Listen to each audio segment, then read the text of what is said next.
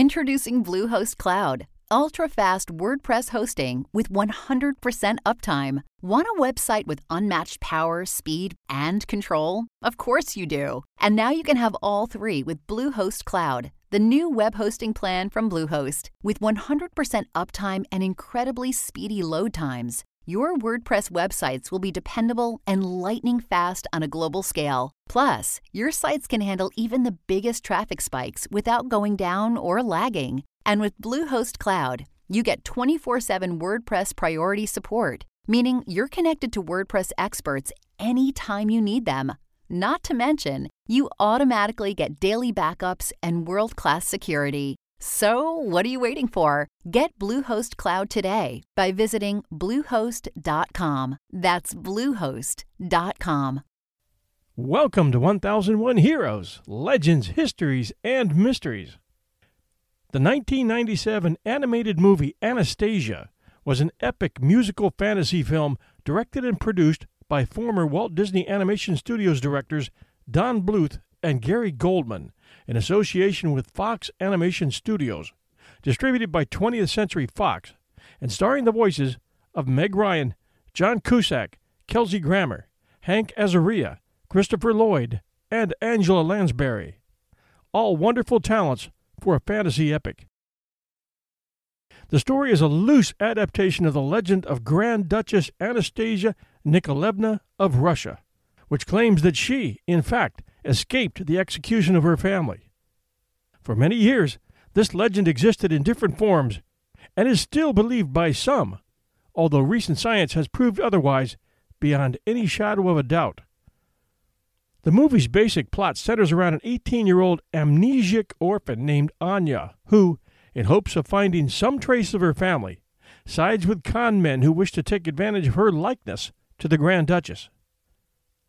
One wizardly character involved in both the legend and the real story we'll be talking about is Rasputin, a wandering faith healer and mystic who became attached to the royal family and suffered an early death as a result. The film was met with criticism by some historians to its fantastical retelling of the life of the Grand Duchess, though it enjoyed a positive reception from many critics, not for any true retelling of history, but for its ability to entertain. From a $50 million budget, Anastasia grossed $139,800,000 worldwide, making it a very profitable film. It received nominations for several awards, including for Best Original Song, Journey to the Past, and Best Original Musical or Comedy Score at the 70th Academy Awards. The success of Anastasia spawned various adaptations of the film into other media, including a direct-to-video spin-off film, a computer game, books, toys, and a stage musical which premiered in 2016. The last full year of Anastasia's life, the real Anastasia, 1917, was an incredible year in history. And although most of her 17 years enjoyed luxury that few humans have ever experienced, her last year was spent living under the shadow of death. You can see it when you look at her photographs. There's a sadness in her eyes in that last year that bespeaks of a known destiny. As one of 5 Romanov children, and the youngest of the 4 daughters, Anastasia belonged to the wealthiest family in all of Europe and Russia, a dynasty that had lasted over 300 years. The family had many palaces, yachts, and all the trappings of material wealth, such as richly designed Fabergé eggs, magnificent gems, palace rooms, like the Amber Room, all trimmed in gold, and they hosted state parties and balls that set the example for the world in terms of luxurious furnishings and entertainment. It was a lifestyle known to few and talked about and envied by many, most especially the millions of poor peasants and laborers in Russia who could barely manage a loaf of bread and a pot of soup on any given day. The world seemed to be turning upside down with war and revolution in 1917, not just for the Romanovs and Tsar Nicholas II of Russia, who was forced to abdicate the throne in March of 1917, but for many others as well. World War I had been raging since 1914 and would continue through 1918. In January of 1917, unknown saboteurs set off the Kingsland explosion at Kingsland, modern-day Lyndhurst, New Jersey, one of the events leading to the United States' involvement in World War I. Also in the U.S., newly elected to a second-term President Woodrow Wilson calls for peace without victory in Germany.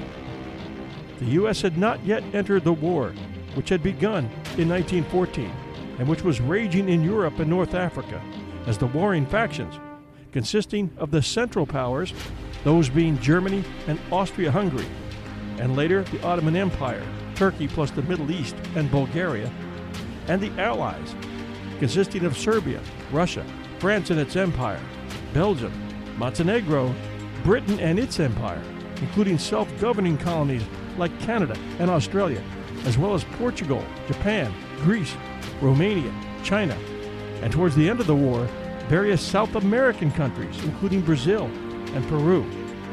As it did in World War II, Italy started with the losing side and then joined the winning side midway through the conflict.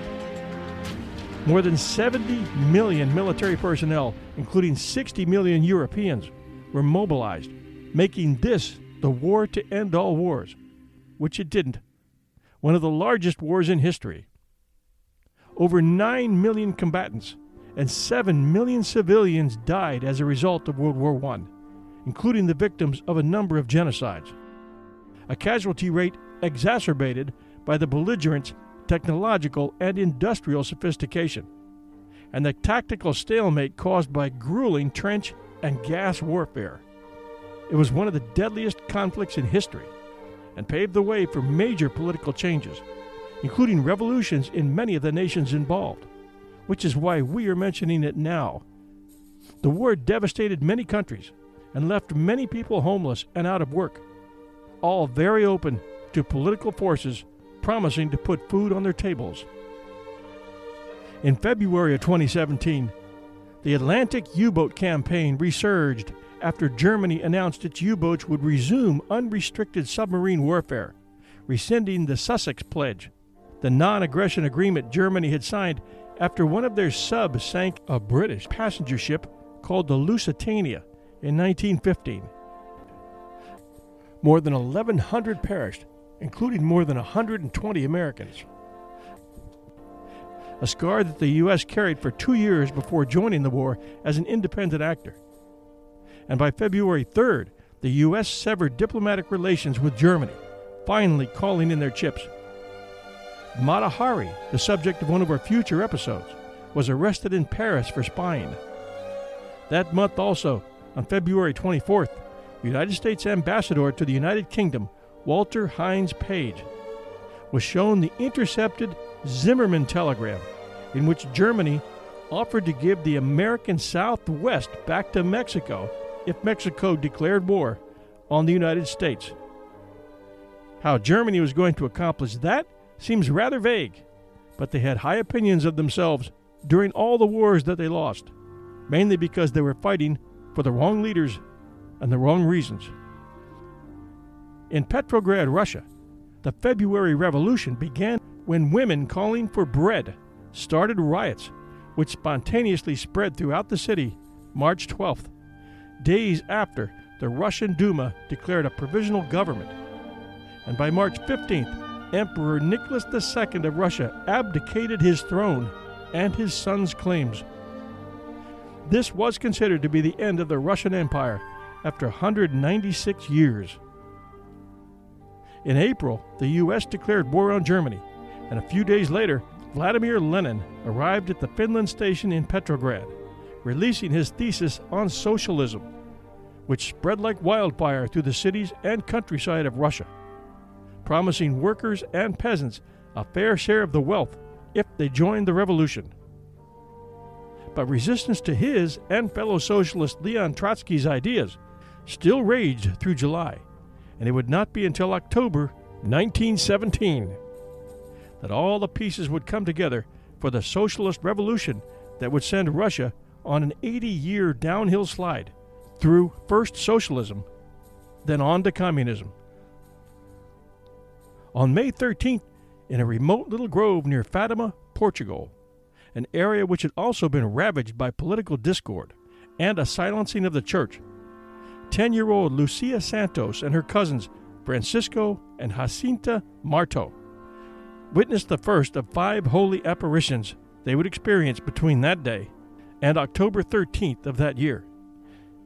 As a messenger from God, which the children described as the Lady of Carmelite, appeared to them and began to share her vision of what was to take place in the world. How would 17-year-old Anastasia, the daughter of the wealthiest monarch in Europe, a socialist revolutionary named Vladimir Lenin, a wandering faith healer and mystic named Rasputin, and a 10-year-old farm girl in Portugal be connected in one of the bloodiest years in human history? Answers to all those questions and more in parts 1 and 2 of Anastasia, Rasputin, and the Fall of Russia. Beginning now at 1001 Heroes, Legends, Histories, and Mysteries.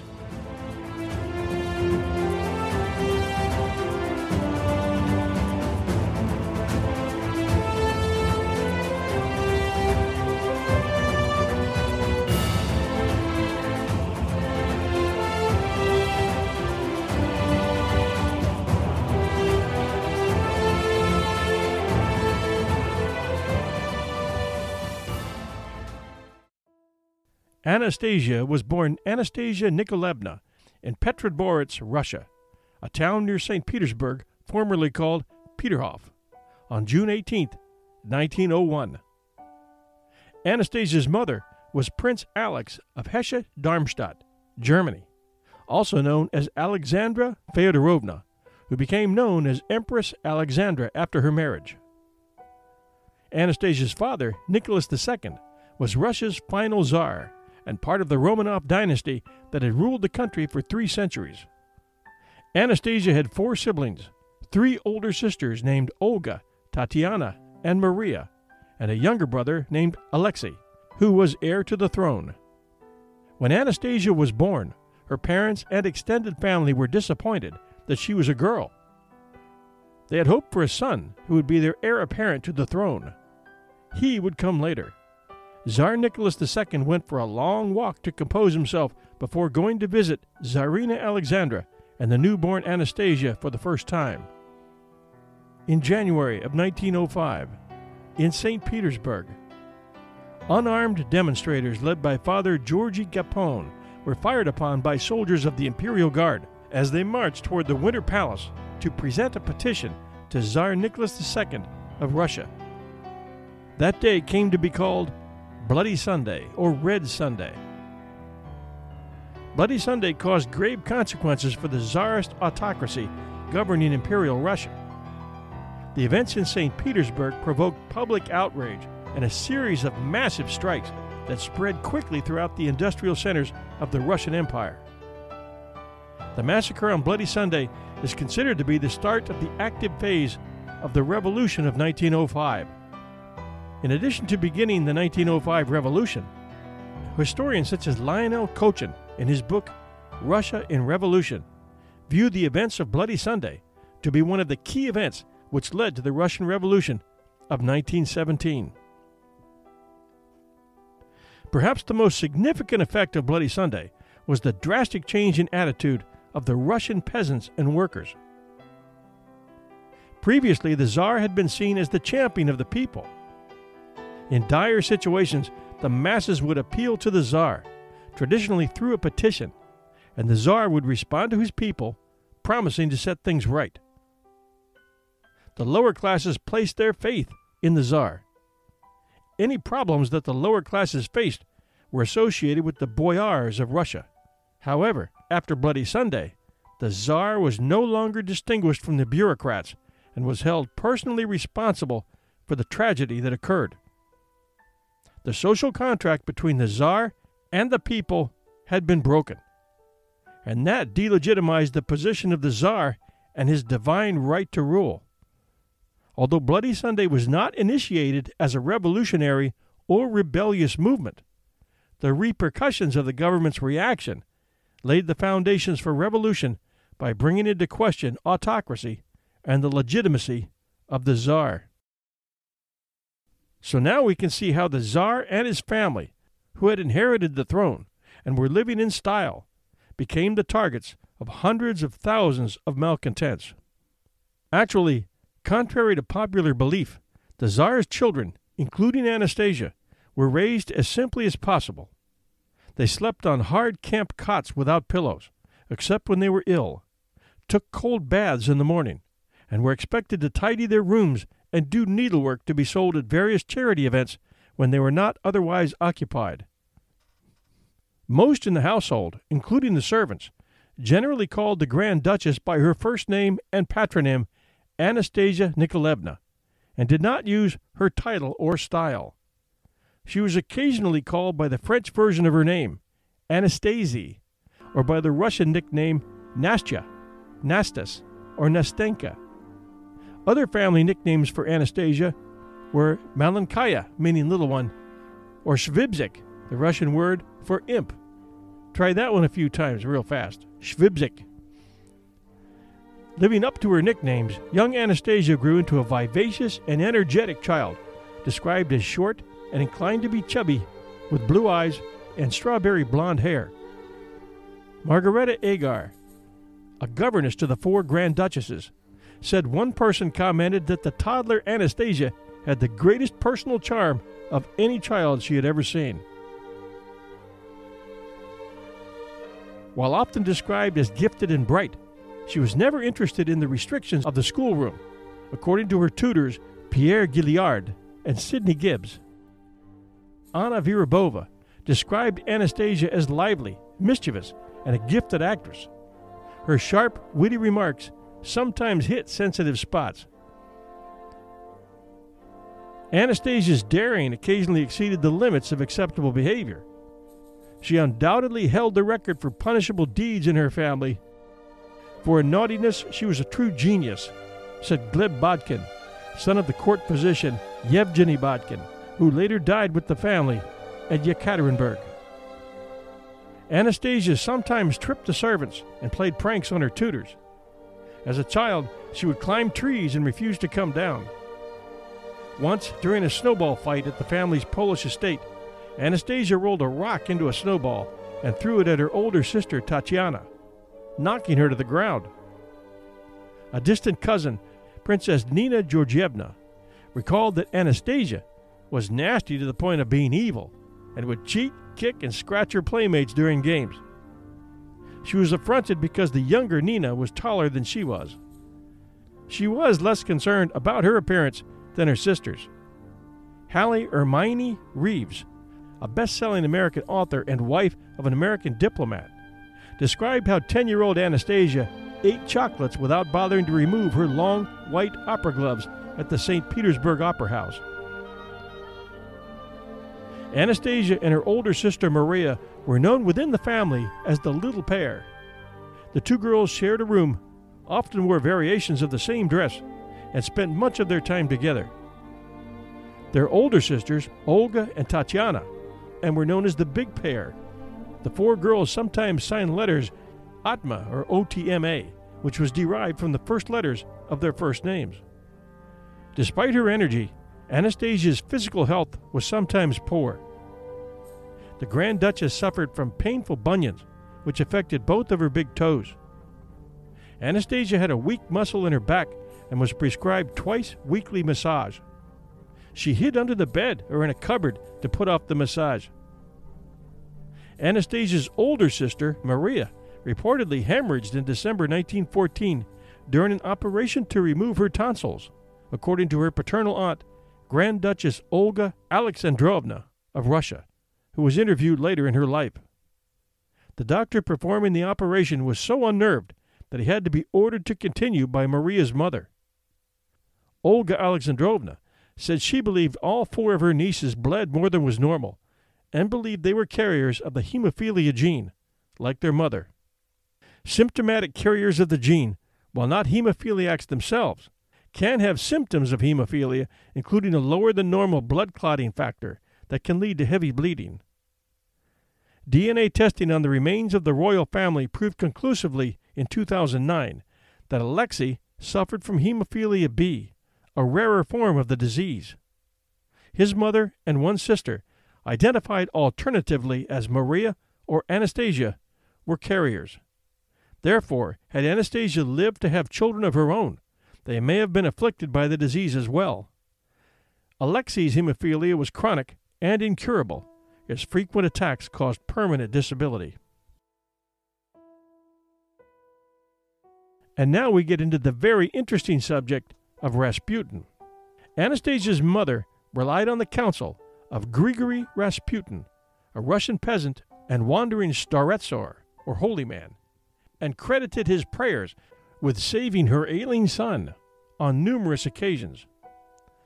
Anastasia and her siblings were taught to view Rasputin as their friend and to share confidences with him. In the autumn of 1907, Anastasia's aunt, Grand Duchess Olga Alexandrovna of Russia, was escorted to the nursery by the Tsar to meet Rasputin. Anastasia, her sisters, and brother Alexei were all wearing their long white nightgowns. All the children seemed to like him, Olga recalled. They were completely at ease with him. Rasputin's friendship with the imperial children was evident in some of the messages he sent to them. In February 1909, Rasputin sent the imperial children a telegram advising them to love the whole of God's nature, the whole of his creation, in particular this earth. The Mother of God was always occupied with flowers and needlework. However, one of the girls' governesses, Sofia Ivanovna Tyucheva, was horrified in 1910 that Rasputin was permitted access to the nursery when the four girls were in their nightgowns and Sofia wanted him barred. Nicholas asked Rasputin to avoid going to the nurseries in the future. The children were aware of the tension and feared that their mother would be angered by Tyucheva's actions. "I'm so afraid that the governess can speak about our friend something bad," Anastasia's 12-year-old sister Tatiana wrote to their mother on March 8, 1910. "I hope our nurse will be nice to our friend now." Tyucheva was eventually fired. She took her story to other members of the family. While Rasputin's visits to the children were, by all accounts, completely innocent in nature, the family was scandalized. Tyucheva told Nicholas's sister, Grand Duchess Xenia Alexandrovna of Russia, that Rasputin visited the girls, talked with them while they were getting ready for bed, and hugged and patted them. Tyucheva said the children had been taught not to discuss Rasputin with her and were careful to hide his visits from the nursery staff. Xenia wrote on March 15, 1910, that she couldn't understand the attitude of Alex and the children to that sinister Grigory, who they considered to be almost a saint, when in fact he's only a klist. In the spring of 1910, Maria Ivanovna Vishnyakova, a royal governess, claimed that Rasputin had raped her. Vishnyakova said the empress refused to believe her account of the assault and insisted that everything Rasputin does is holy. Grand Duchess Olga Alexandrovna Vishniakova's claim had been immediately investigated, but instead they caught the young woman in bed with a Cossack of the Imperial Guard. Vishnyakova was kept from seeing Rasputin after she made her accusation and was eventually dismissed from her post in 1913.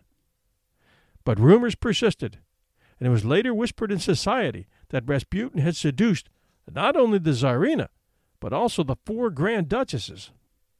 The gossip was fueled by ardent, yet by all accounts innocent, letters written to Rasputin by the Tsarina and the four Grand Duchesses, which were released by Rasputin and which circulated throughout society.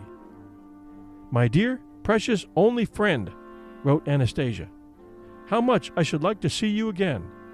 You appeared to me today in a dream. I am always asking Mama when you will come. I think of you always because you are so good to me." This was followed by circulation of pornographic cartoons which depicted Rasputin having relations with the Empress, her four daughters, and Anna Virabova. After the scandal, Nicholas ordered Rasputin to leave St. Petersburg for a time, much to Alexandra's displeasure, and Rasputin went on a pilgrimage to Palestine. Despite the rumors, the imperial family's association with Rasputin continued until his murder on December 17, 1916. Our friend is so contented with our girlies, says they have gone through heavy courses for their age, and their souls have much developed, Alexandra wrote to Nicholas on December 6, 1916. After they were killed by the Bolsheviks, it was discovered Anastasia and her sisters were all wearing amulets bearing Rasputin's picture and a prayer. There was a legend connected to his death, which has remained shrouded in controversy for years.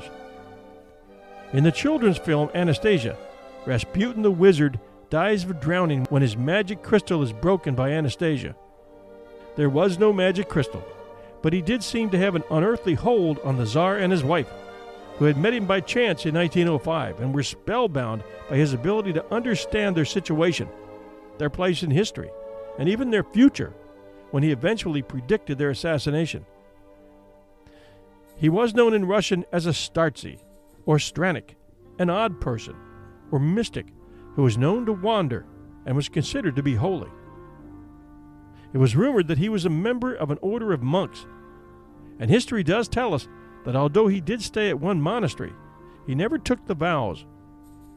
He was adored by the royal family, but not necessarily their nannies, loved or endured by their friends, and hated by all the outsiders.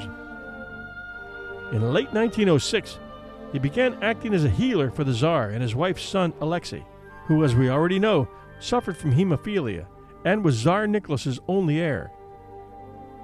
At court, he was a divisive figure, seen by some as a mystic, by others as a religious charlatan.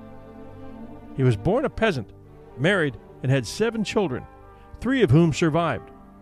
One, Maria, eventually left for France, then the U.S., where she became first a dancer and later a lion tamer for the circus. She died in 1977. Rasputin's reputation was secured in the Romanov family after an incident in 1912 which involved Alexei, who had developed a hemorrhage in his right leg during a carriage ride. Alexei was in severe pain and delirious with fever, and the Tsarina, his mother, asked her friend Anna Virabova to contact Rasputin by telegram, which she did, receiving the answer, "God has seen your tears and heard your prayers. Do not grieve. The little one will not die. Do not allow the doctors to bother him too much." The next morning, Alexei's condition was unchanged, but Alexandra was encouraged by his message. Alexei's bleeding stopped the following day, and he recovered. Historian Robert Massey has called Alexei's recovery one of the most mysterious episodes of the whole legend, as the cause of healing was never determined. At any rate, the Tsarina was indebted to Rasputin for his advice and counsel. Most people would call it luck, but maybe it was something more. Meanwhile, Rasputin was becoming more and more resented on the outside, especially by anarchists and detractors of the royal family, and rumors were surfacing that he had raped a nun, that he was taking advantage of the royal family, that he was having an affair with the Tsar's wife, fondling the royal children as well, and cartoons began appearing in the papers of the day. The Pravda was a Bolshevik newspaper at the time that was only too happy to deliver the messages, and they enjoyed a wide readership. According to Rasputin's daughter Maria, years later, Rasputin did look into the Klist sect that we mentioned earlier, which was known to turn to orgies for the stated purpose of nullifying sin's power. Go figure. But, she said, he turned them down.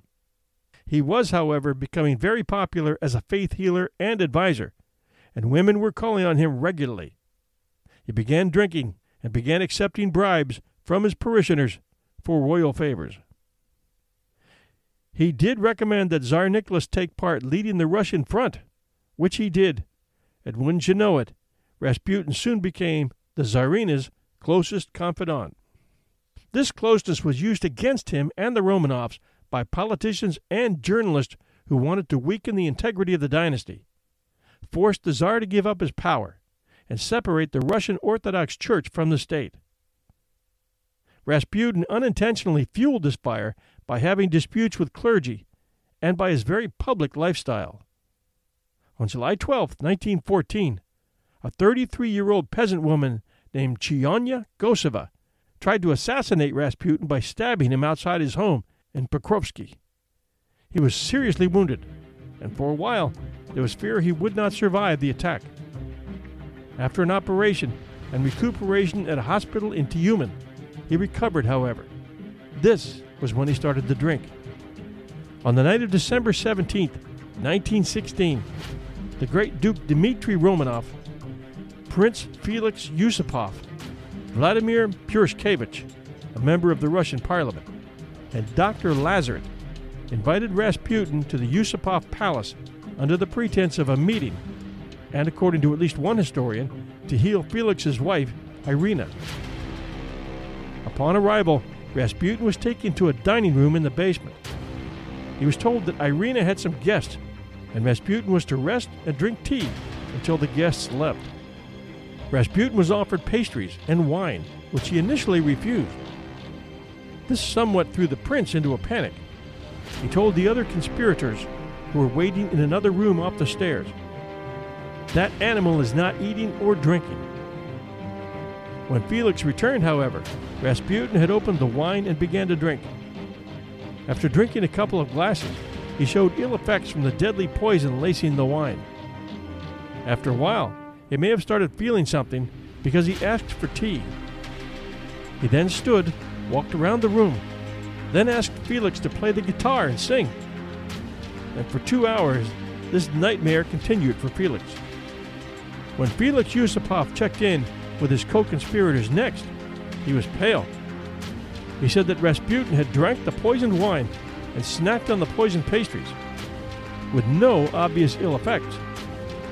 When Felix again returned to his guest, he complained of burping and had some excessive salivation, but nothing more.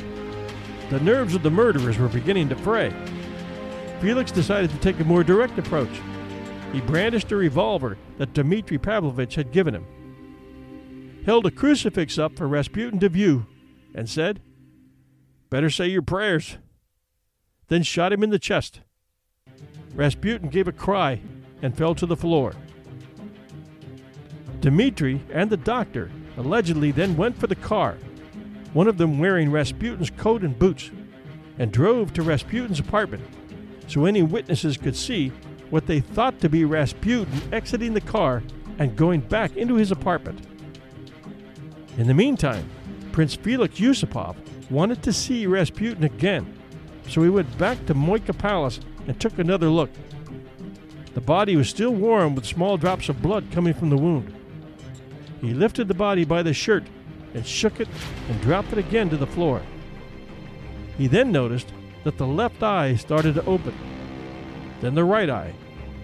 Suddenly, Rasputin leapt from the floor with a devil's look in his eyes and a wild cry and attacked Yusupov. This all according to Yusupov's account, written during his exile in Paris during the 1920s. Felix struggled for a moment and then broke free. The wounded Rasputin followed him upstairs and made it into the palace's courtyard before being shot again, this time by the politician Purishkevich. Rasputin was crying out, "Felix, Felix, I'll tell everything to the Tsarina." In panic, Purishkevich shot twice with the revolver, missing both, then bit himself on the wrist to make himself concentrate. He fired and struck Rasputin in the back, then again in the head. Rasputin finally fell, holding his head. Felix, now gone crazy, began to beat Rasputin with a rubber truncheon. Finally, Purishkevich had him pulled off the body. They took the body back into the house and discovered that Rasputin was still alive. He wheezed with each breath and was able to look at them through one eye. Finally, Dmitry and the doctor returned. The body was wrapped in a cloth and taken by car to the Petrovsky Bridge and dropped into the Malaya Nevka River. When two workmen noticed blood on the railing of the bridge and a boot was found on the ice below, river police began searching for the body. The body was retrieved 2 days later from the river. It appeared as if Rasputin had tried to claw his way out from the ice. He died from drowning after being unsuccessfully poisoned, shot 3 times, and beaten.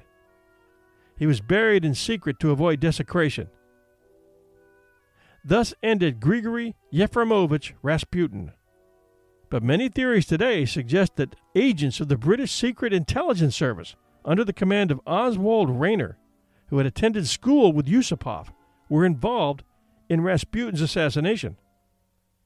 Their motive?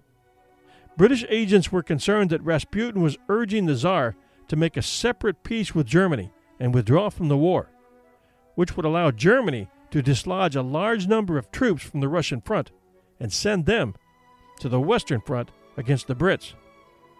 In his memoirs, A. Mordvinov reported that the 4 Grand Duchesses appeared, cold and visibly terribly upset by Rasputin's death, and sat huddled up closely together on a sofa in one of their bedrooms on the night they received the news. Mordvinov recalled that the young women were in a gloomy mood and seemed to sense the political upheaval that was about to be unleashed. Rasputin was buried with an icon signed on its reverse by Anastasia, her mother, and her sisters. She attended his funeral on December 21st, 1916, and her family planned to build a church over the site of Rasputin's grave.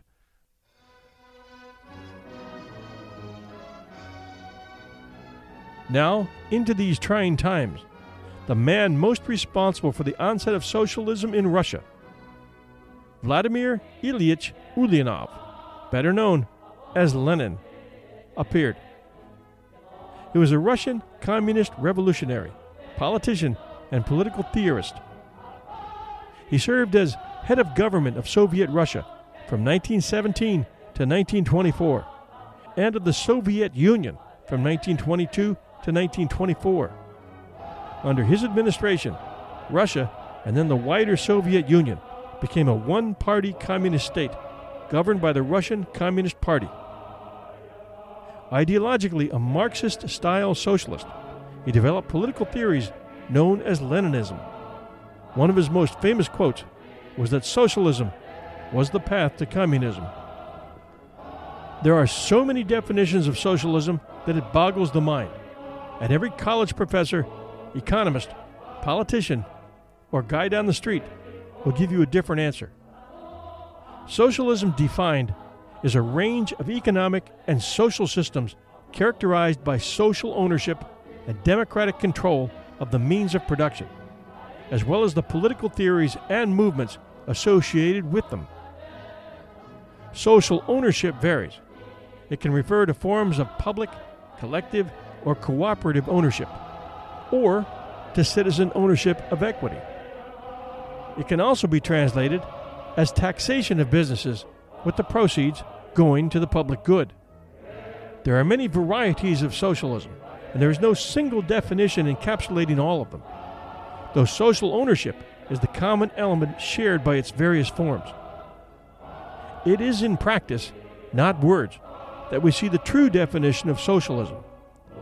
Pared down to its basic common denominator, socialism is the antidote for capitalism. Capitalism allows business leaders and entrepreneurs to start their own companies, putting their own money at risk, and encourages self-reliance, hard work, education, and creativity. This will always leave people lower on the ladder, feeling overworked, underpaid, and striving hard, but often getting nowhere. So a political party arrives and offers socialism in any of its 100 forms as the answer. Support our party, and we will level the playing field for you, imposing taxes on the achievers and giving it back to party faithfuls in the form of entitlements or special laws favoring ethnic or racial groups, or any one of 100 other groups demanding fairness. In Marx's system, this was all theory, and changes were brought about peacefully. But Lenin had a better idea: overthrow the monarchy using murder, riots, and executions, take away homes and property and businesses, and allow the workers in any company with over 5 people to own the company. Born to a wealthy middle-class family in Simbirsk, Lenin embraced revolutionary socialist politics following his brother's 1887 execution. expelled from Kazan Imperial University for participating in protests against the Russian Empire's Tsarist government. He devoted the following years to a law degree. He moved to St. Petersburg, Russia in 1893 and became a senior Marxist activist. In 1897, he was arrested for sedition and exiled to Shushenskoye for 3 years, where he married Nadezhda Krupskaya. After his exile, he moved to Western Europe, where he became a prominent theorist in the Marxist Russian Social Democratic Labor Party, the RSDLP. In 1903, he took a key role in that party's ideological split, leading the Bolshevik faction against Julius Martoy's Mensheviks. Encouraging insurrection during Russia's failed revolution of 1905, he later campaigned for the First World War to be transformed into a Europe-wide proletarian revolution, which, as a Marxist, he believed would cause the overthrow of capitalism and its replacement with socialism. After the 1917 February Revolution ousted the Tsar and established a provisional government, Lenin returned to Russia to play a leading role in the October Revolution, in which the Bolsheviks overthrew the new regime. As a large portion of Russia and Europe was being consumed by war and the onset of a repressive style of communism, and with the Romanovs removed from power and now placed under guard, awaiting their fate, 3 shepherd children in a little grove in Portugal were about to witness a series of miracles that appear to us even today as if God himself was trying to warn humankind that things were getting out of control.